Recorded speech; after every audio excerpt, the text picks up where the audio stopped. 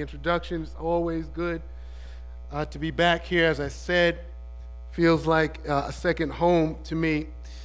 I want to spend our time this morning looking at a passage from first chapter of the letter to the Hebrews, Hebrews chapter 1, verses 1 through 14.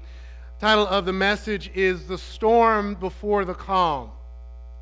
The storm before the calm. And the point of the message this morning, that the eternal, glorious, unchanging, divine Son of God must be the anchor in life for our souls.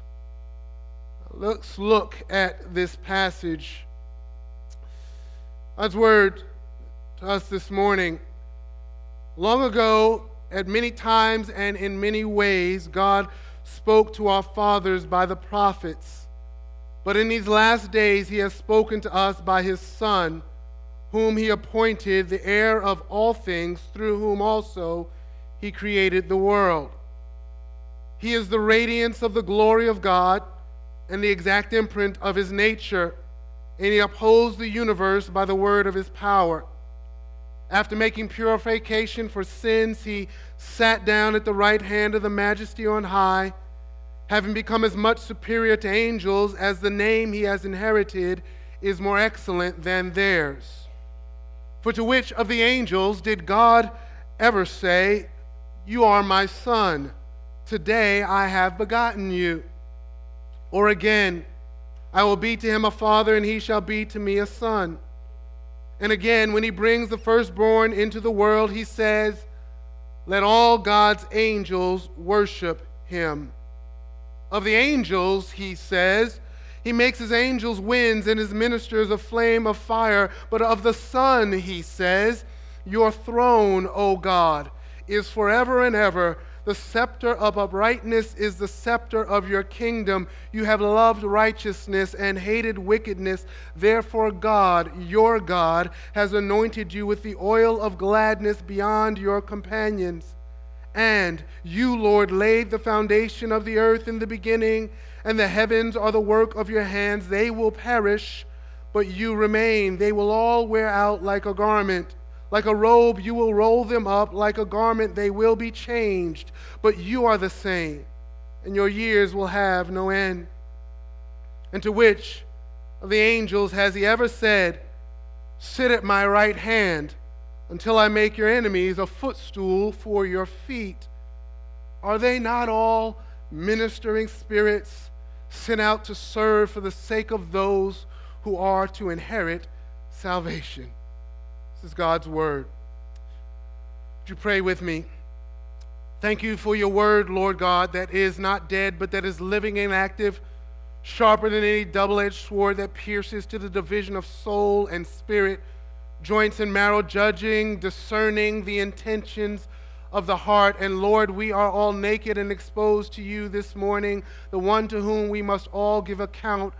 And we praise you, Lord God, because that means you know precisely what we stand in need of this morning. And so would you be pleased, through the preaching of your word, to work by the power of your Spirit, to do what only you can do, and meet us where we are and give us what we need. Lord, if it's encouragement, encourage our hearts. If it's correction, in your mercy, correct us. If it is faith and hope, Lord God, give us those gifts, that we would be people who live for your praise through Jesus Christ. Amen, amen, and amen. As you can see in the bio, and as I've already said to somebody this morning during worship, I am a CrossFit fanatic.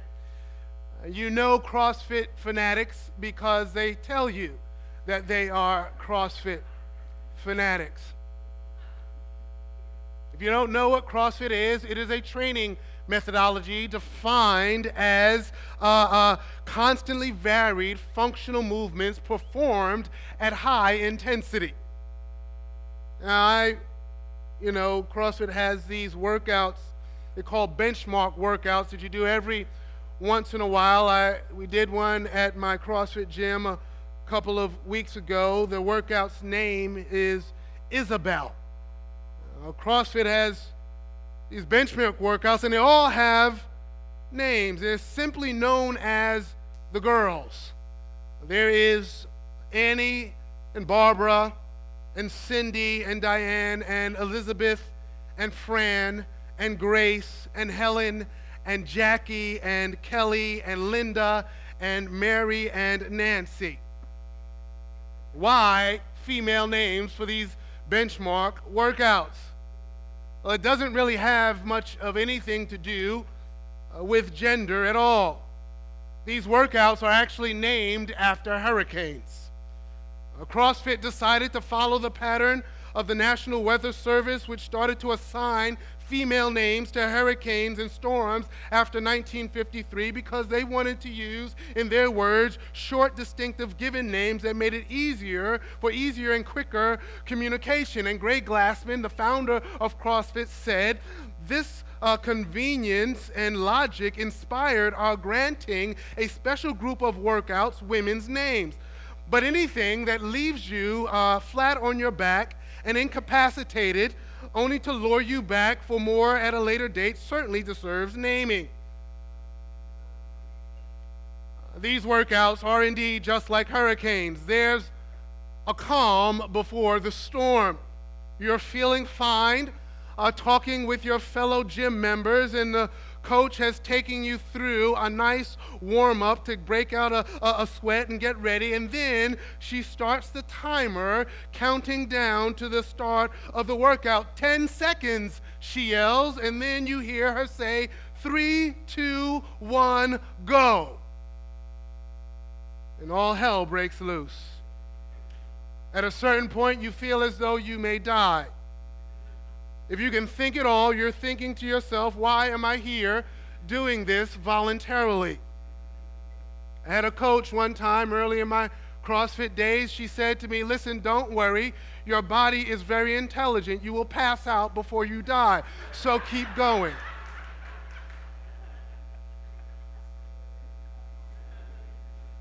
The workout ends, and you do wonder whether or not you are dead.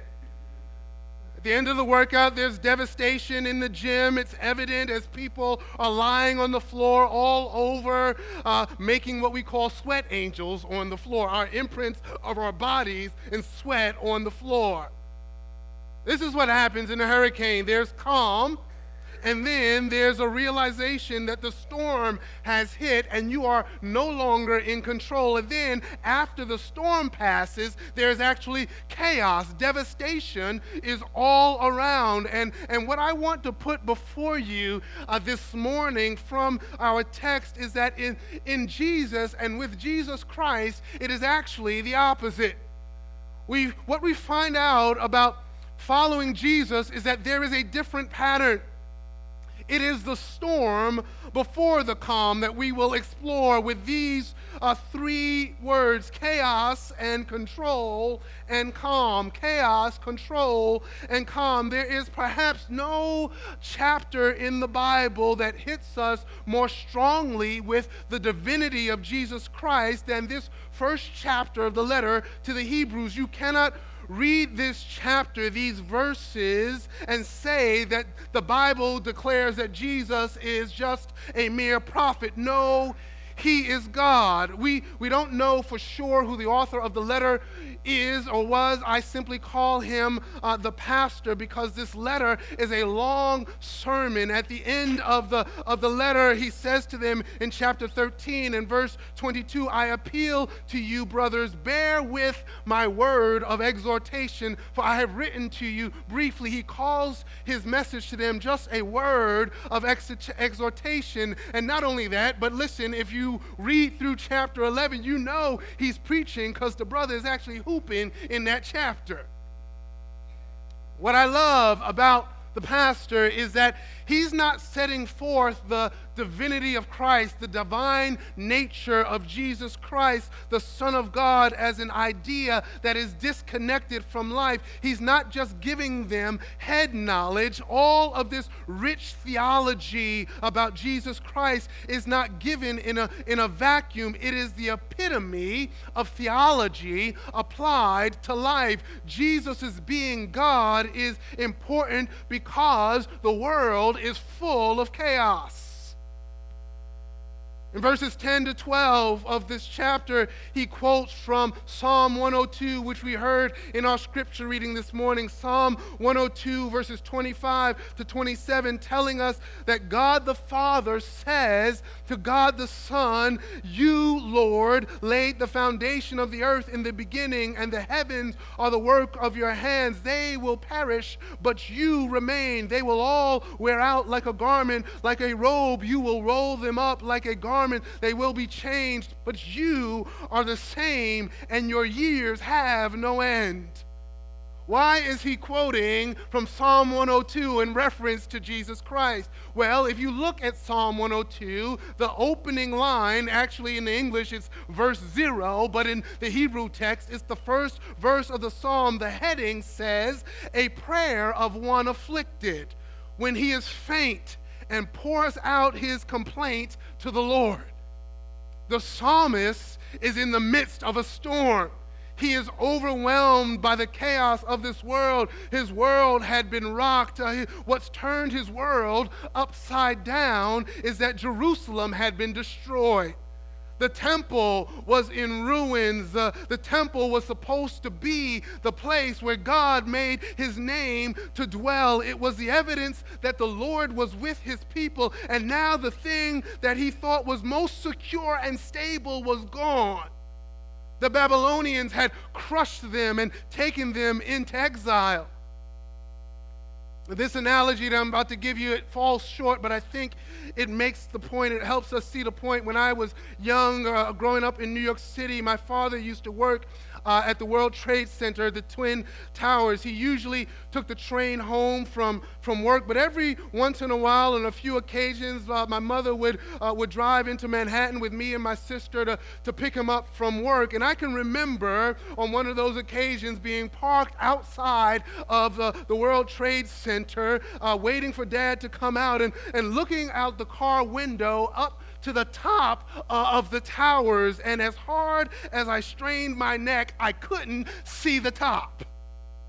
I was amazed by those buildings, and they were, in my mind, permanent fixtures in New York.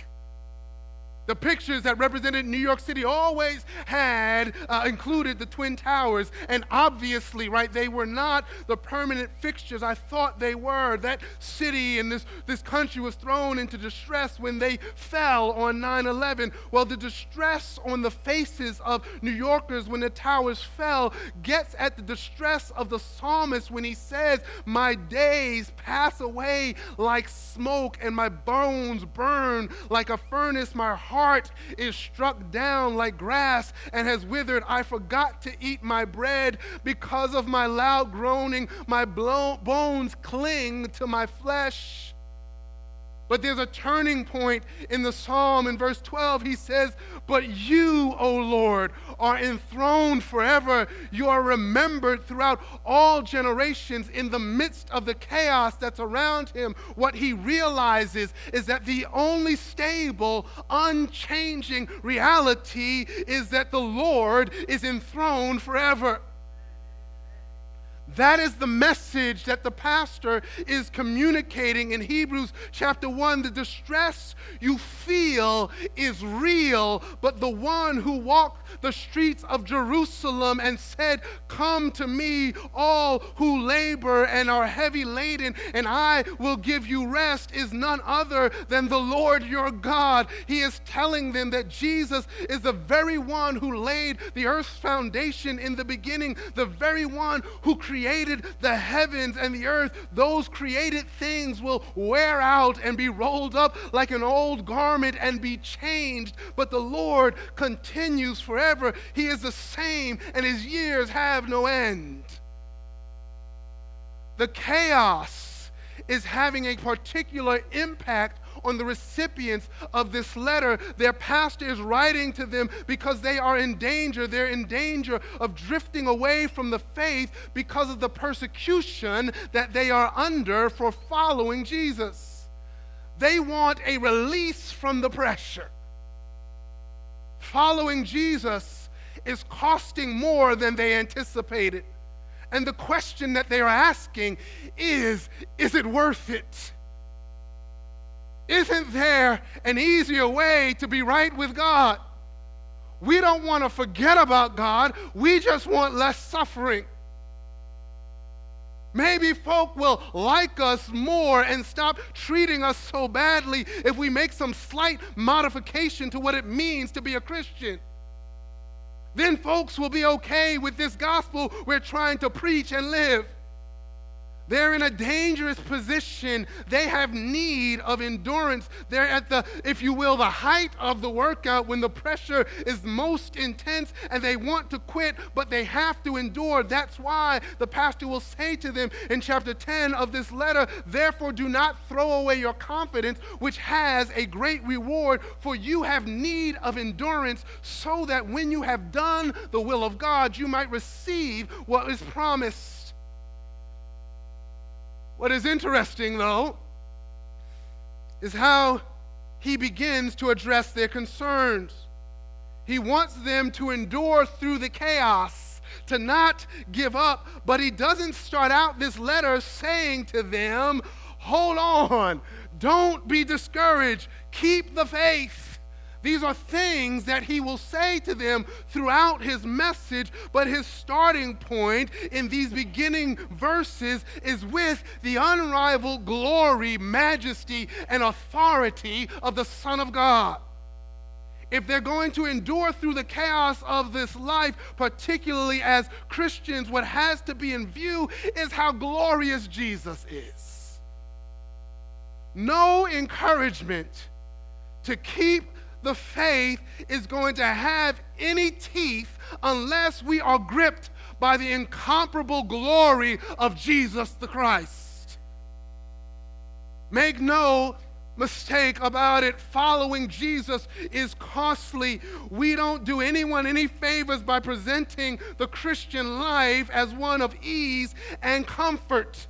Unless you are captivated by, unless you are captured by, unless your heart is beating to the rhythm of the grandeur and the majesty and the bigness and the radiance and the glory of Jesus, you will never think that being a Christian is worth it. One pastor put it recently. He says, the bigger the question, the bigger the question or the vision that God puts before his people, the bigger their view of Jesus has to be.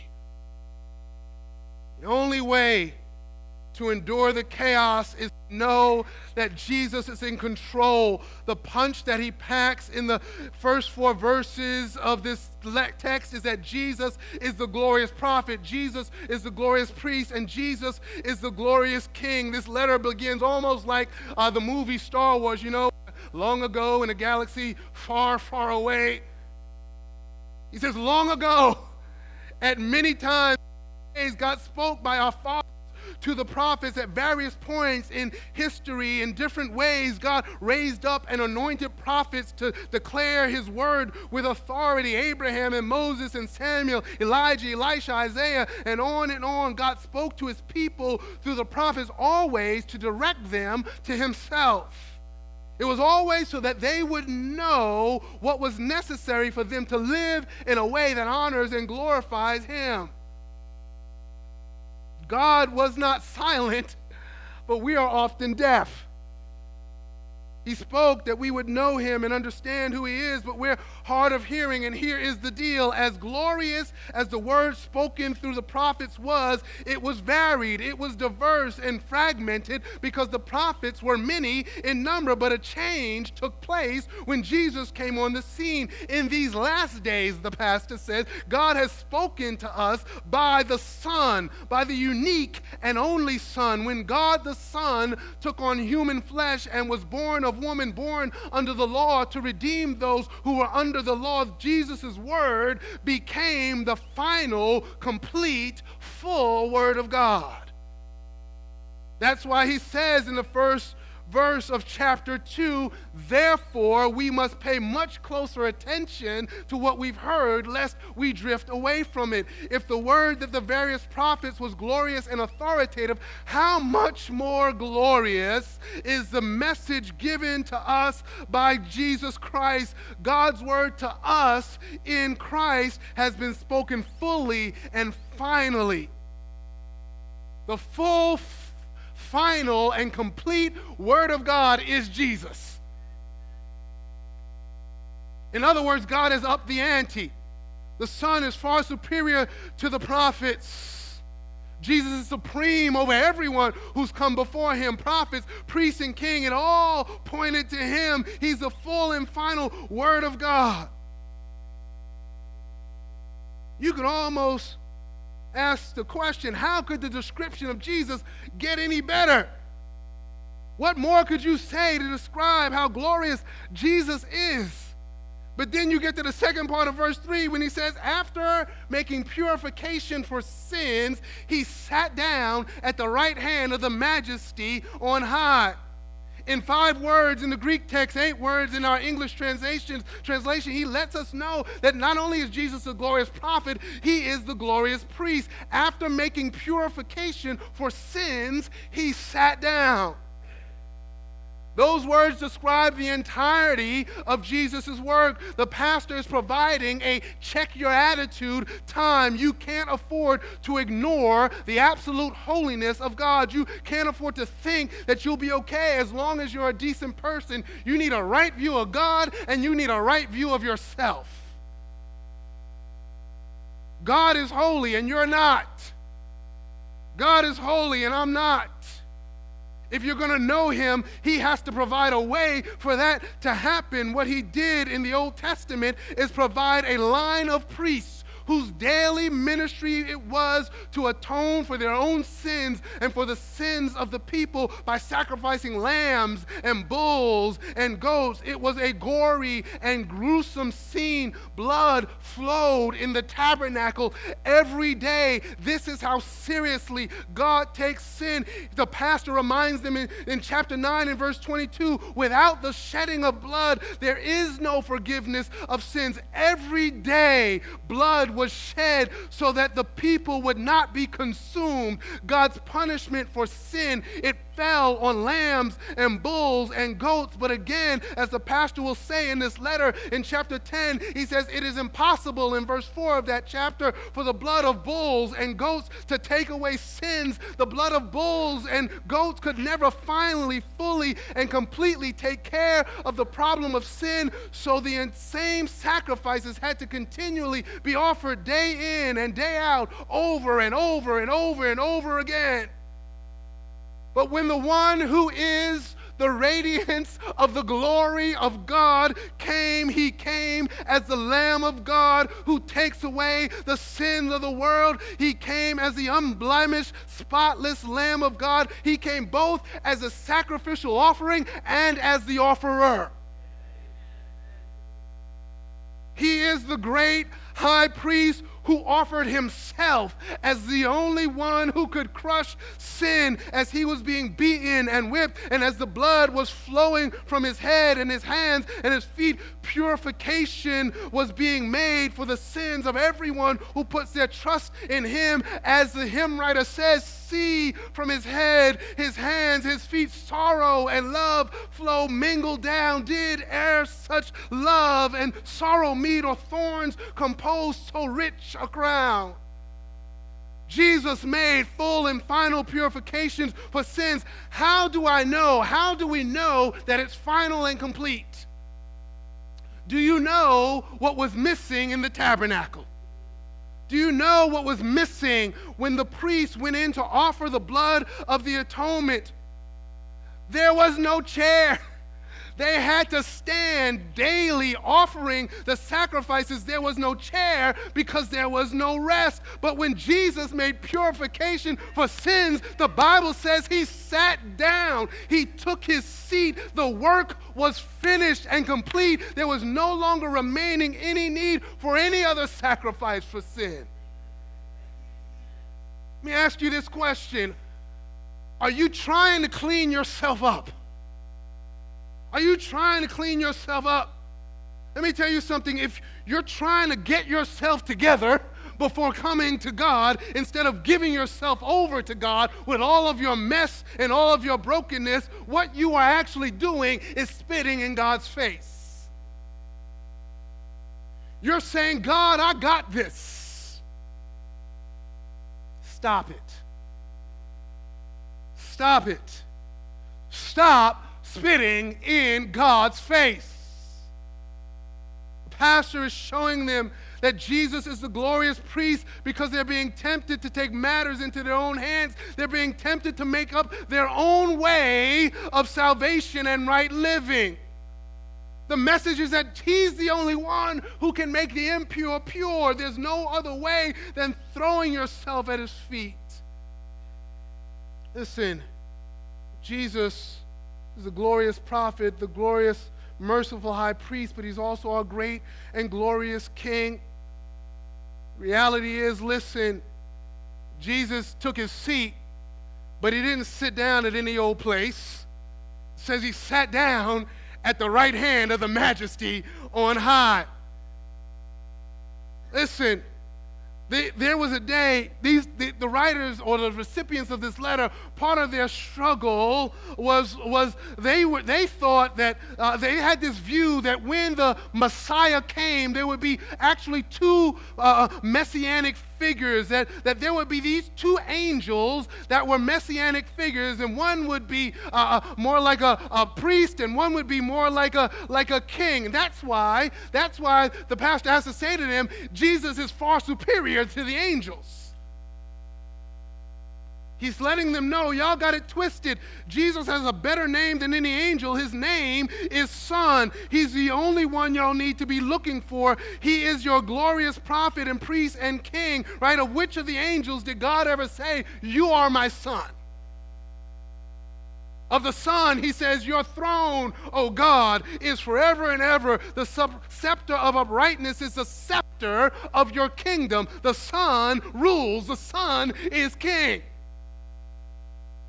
Listen, you and I, we have to know that we know in our bones, in every fiber of our being, that Jesus is in control. That he's can control as a glorious prophet and priest and king if we're going to endure the chaos of this world. Listen, because we live in a divided and polarized nation, a divided and polarized world, politically, racially, socioeconomically, and on the list goes. In quoting from Psalm 45, 6 and 7, the Son loves righteousness and he hates wickedness. Therefore, he is anointed by God with the oil of gladness. When will we see this righteousness rule the day? Where is the world going? The optimist says things are getting better. The pessimist says things are going to hell in a handbasket. Here's where the world is going. It is going to the place where every knee will bow to Jesus Christ. Creation is not under the authority of angels. It's not under the authority of presidents and kings. It is under the Son's authority. The angels don't sit at the Father's right hand or have their enemies as a footstool. Our issue is that we don't yet see it with our eyes, and anything we can't see, hear, taste, touch, or smell, we doubt. That's why he says what he says at the end of chapter 14. That's why those words are so encouraging. In verse 14, when he says, listen, I am personally convinced that he says it not just to correct their bad theology, but to encourage them in the truth. There is a calm that comes after the storm. There's a day coming when God, as Revelation 21:4 says to us, will wipe away every tear from people's eyes, and death shall be no more. There shall be no more mourning or crying or pain anymore, for the former things have passed away. There's not only a calm that comes after the storm, but there is a calm that comes in the storm for the people of God right now. And so he says to them about the angels, he says, are not they all ministering spirits sent out to serve for the sake of those who are to inherit salvation. The angels, these glorious creatures who worship Jesus, these powerful spiritual creatures who invoke terror in the hearts of people whenever they come on the scene in the Bible, the pastor says that God sends them out to minister, to serve on behalf of those who are to inherit salvation. The angels can't be compared to Jesus. They're under his authority. They do his will. Here's his will. He sends them to help those who follow him. Listen, we are told in verse 2 that the Son is the heir of all things. He has an inheritance. We're told in verse 4 that he has inherited a name that is more excellent than that of the angels. And now we're told that the angels are sent to minister on behalf of those who are to inherit salvation. And he uses the word inherit on purpose. He wants to link them intimately with the Son and emphasize God's intentions for them. Jesus is seated in glory right now. He's reigning and ruling right now, but that doesn't seem to always be the case. It seems like everything but the Son of God is in control. But just as the Father's plan was for the Son to do his work of redemption and take his rightful place on the throne, coming into his inheritance, it is the guaranteed plan of the Father and the Son to bring every Christian into the full inheritance of eternal life with them in glory. So he gives his children the strength to calmly endure through the storms. You see why he says to them, as I quoted already, do not throw away your confidence, which has very great rewards. You have need of endurance. Here it is. If you have the Son of God, you are a privileged person. We have the Son of God. We are a privileged people. Do you get that the very angels of God minister, they serve on your behalf? God sends them out to watch over you, to make sure that you will endure through the chaos and through the storm, that you will make it to the end. Do you realize how privileged you are? Do you realize that when you go out of this place today, when you go back into the hell of the world tomorrow, that you go back into all of the challenges that you got to face in your workplace, in your home, in your community that threaten your faith, that God has sent his angels to minister on your behalf, that you are not alone, that you are not fighting the fight by yourself. God has secured your inheritance.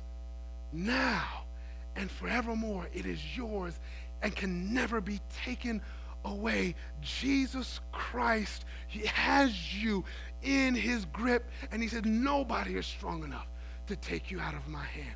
I send my very angels, and they're serving on your behalf to make sure you make it through. Amen. Amen. Let's pray. Father, thank you for your great love for us. Thank you for your great care for us. Thank you.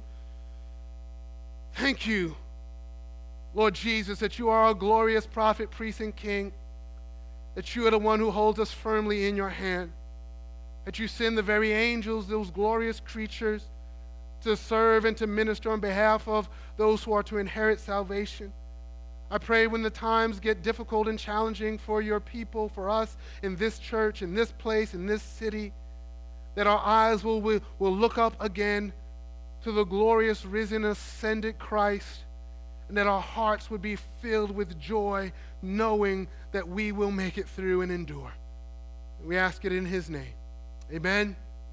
Amen. Amen.